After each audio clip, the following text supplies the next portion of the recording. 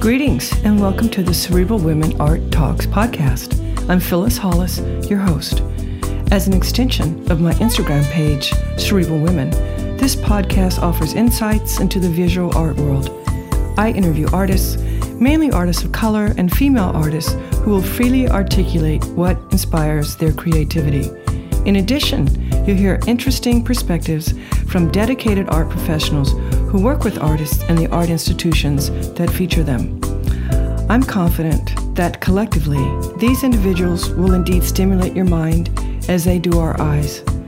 Please know these interviews are conducted in my Manhattan apartment, so please forgive the background sounds of city life. Welcome to the Cerebral Women Art Talks podcast. In this episode, I feature Bahamian multimedia textile artist Geo Swaby. Her practice is an exploratory celebration of Blackness and womanhood. Her work centers on Black joy as a radical act of resistance. It works through a philosophy of love as liberation and explores pathways of healing and empowerment. It allows space for both the strong and soft to coexist. Geo has participated in major art fairs with 154 in London and Untitled Art in Miami. Her work is included in several collections, the Museum of Fine Arts in Boston, Minneapolis Institute of Art, and the Art Institute of Chicago, to name just a few. She has been featured in several publications, which include Harper's Bazaar, New York Times, Chicago Sun-Times, ArtNet, Vogue, and others. Geo Swaby currently resides in Toronto, Canada. Please enjoy this episode featuring Geo Swaby. Geo, welcome to the Cerebral Women Art Talks podcast. Thank you. It's an honor to be here. When did you discover your artistic passion? That's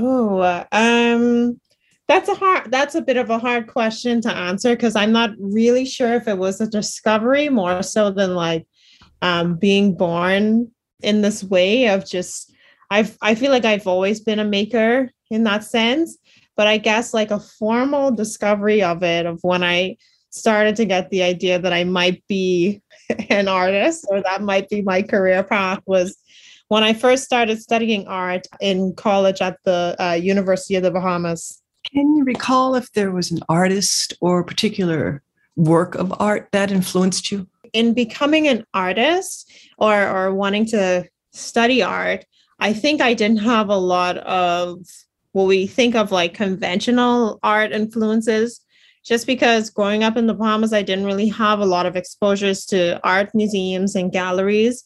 I'm not from a really artistic or a family that's really into the arts before I started into it. So I took a lot of inspiration from books, from animations, like shows. I was really, really into like watching a lot of like the Powerpuff Girls was a really big influence for me, I think, because I watched those shows and I was thinking like, how can I create my own unique style of art and drawing? And it was based on starting with like copying that style and then trying to develop my own from it. So I think I really started to like grab on to this idea of being an artist from those sources. And then later on in college, when I started becoming more exposed to different artists, some of the early influences for me were a lot of Bahamian artists who were like, who were really in my community and whose works I could see up close. A few of them were Lillian Blades was one. She's been huge in her use of color and pattern, as well as a lot of my professors at the University of the Bahamas, Sue Bennett Williams, Heino Schmid, and John Cox. How would you define your practice? When I think about my art practice, it's so connected to my life, which makes it a bit hard to define. I would say at its core, my practice is celebration of Blackness and womanhood. That's the energy that I draw upon when I'm making my works, when I'm photographing the people represented in my works. It's really an exploration of how I can celebrate them through the art that I'm making, how we can form a deeper connection with one another, how I can honor them through my work and through my practice, and also how I can have those same moments for myself as well. So I think at its very core, that's what the work is. And when we think about like material, that's another area where it becomes a little bit complicated. I work with textiles and portraiture, but the way that I use textiles makes it defies a bit of categorization in a sense. So I want to be able to honor kind of all of the things that my practice encompasses. As you're creating, do memories influence a particular body of work? Memories are a big part of my artwork. I draw upon my own personal memories, my personal history in creating some of my works, especially my self-portraits. I think about different themes, different colors, different patterns that have been important in my life. And I draw upon those in creating some of the self-portraits that I make. And then for the people that I'm representing, a big component of my work is beginning with a conversation with them. It's informal, but it's a bit like an interview where I ask them a lot of questions and we really talk about everything. From that interview process, I get a sense of them. Most of the people I represent are my friends and family, so I know them pretty well. But I feel that with this intentional connection, I get a new kind of sense of them. They share some different memories with me, things that they have learned. And I draw upon that feeling, like those memories in creating that person's portrait. What inspired you to conduct the interviews? I wanted to create a practice that was full of authenticity and intention. I mentioned earlier how my work and practice are so intertwined with my life. And I feel like my life, I've been on a journey of kind of redefining love in my life, learning new ways to kind of unlock and express love to people around me and to myself. And I was creating these portraits, and it just made sense to me to want to kind of further this connection with the person I am representing by speaking to them. I feel that the essence of that conversation, like that energy is really carried through to this final like physical portrait that's created. And when do the titles of your work enter the process? Titles for me are almost always last. It's very, very rare that I come up with a title before I finish making the work. And when I do, it's often changed at the end. It's kind of like the work revealing to me a little bit of what it wants to be. And I think I do a bit of a backtracking process of how this was made, and I think about the full process, like how I got from the beginning point straight to the end. And I try to figure out like what title or like phrase or name could encapsulate this. So titles can be a little bit stressful for me because I put a lot of like, I put a strong importance on them.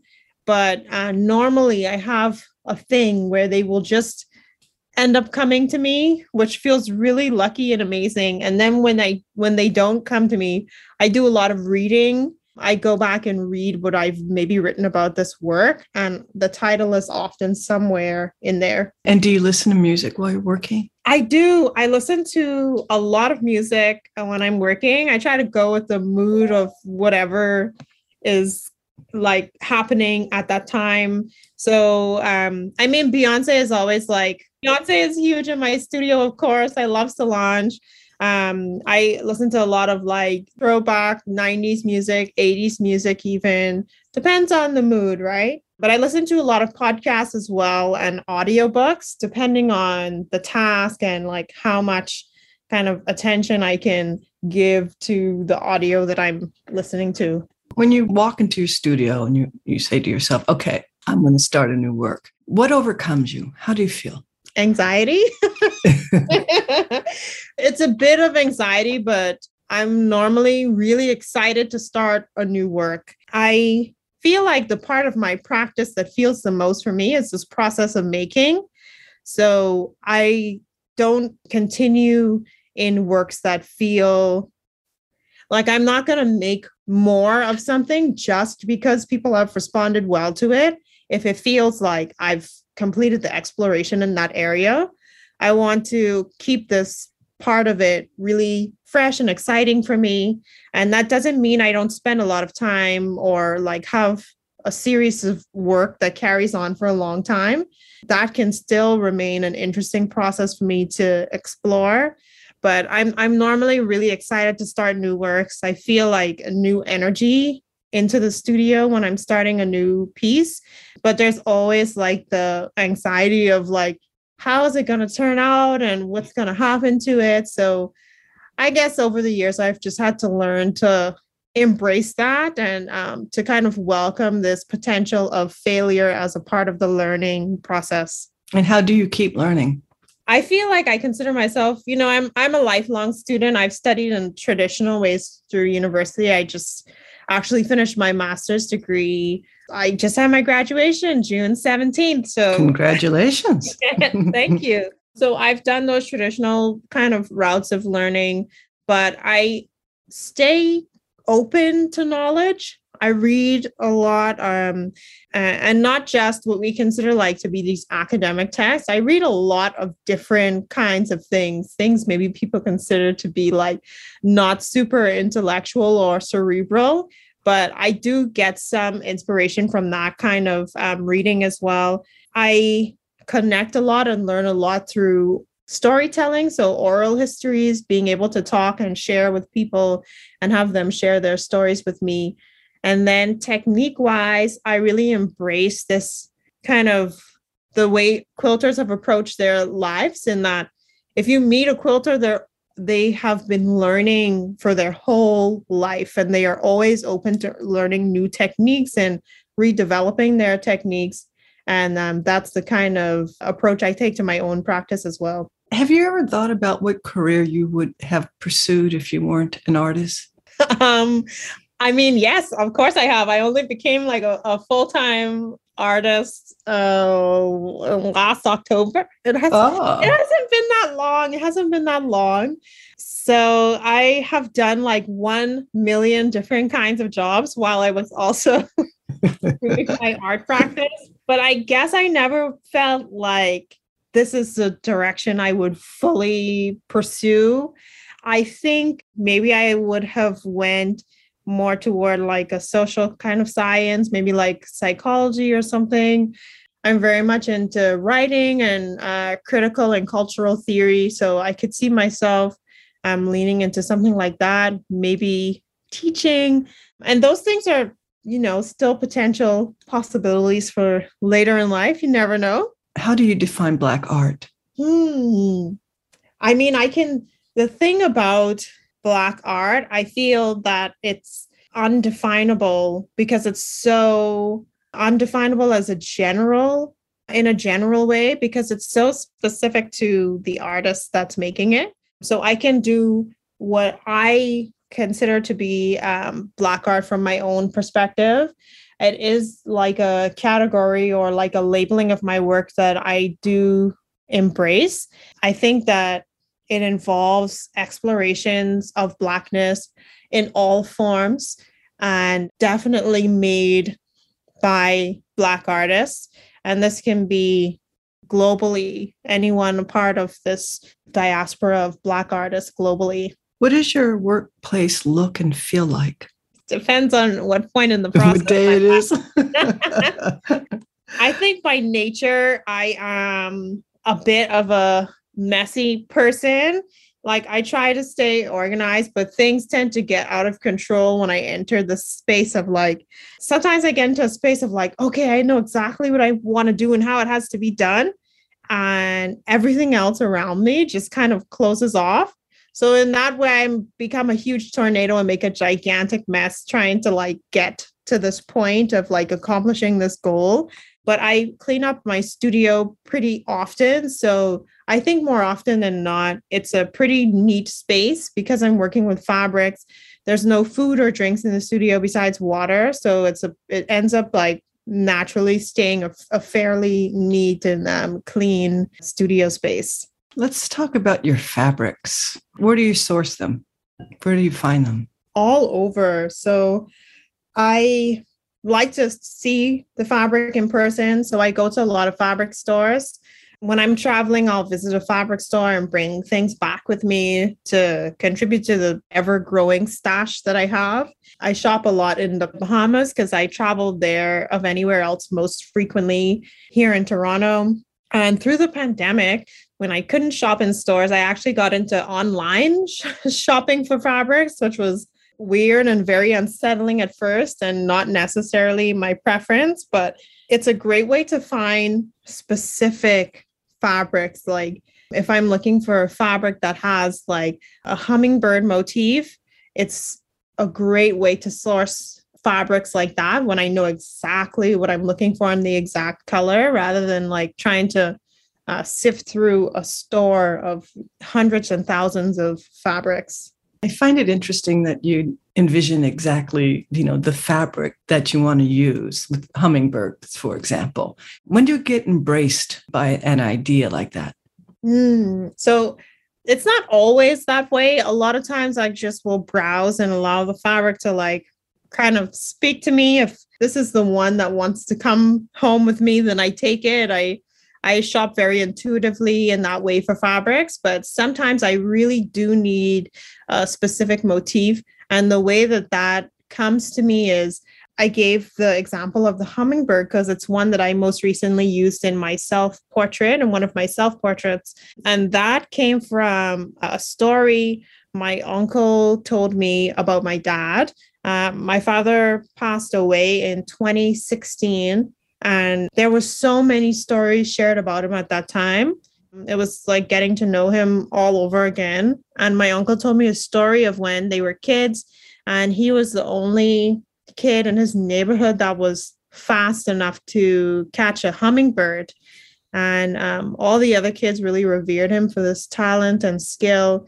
And I just connected and loved that story so much. I wanted to tie it into my own self-portrait as a part of honoring my parents and also like paying tribute to my own like familial and personal histories. I'm glad I asked that question. It's a lovely story. What are you excited about now? What am I excited about now? There's so much to be excited about. It is summer. The sun is out. I'm excited to go outside, explore the city, to do things like that. I'm so excited about my exhibition that's open now. My first solo museum exhibition. Absolutely huge for me. It's such a huge milestone in my life and career. It's open at the Museum of Fine Arts, St. Petersburg in Florida, and it's open through October. I'm actually traveling there at the end of July for a kids workshop where they come for a week and they basically focus the workshop on an artist and create artworks around that artist practice. And it's me this year. So that's just massive to me. So I can't wait for that. Earlier, you mentioned that you don't really focus so much on your audience. Do you feel the audience can understand your work? So I'll clarify what I meant. I do have a very strong focus on my audience. I don't necessarily want to structure my work and making around what I've seen people respond to best. I want to be able to trust myself in that process and know that there's still explorations that I have inside of me and ones that I want to bring out to be able to share with others.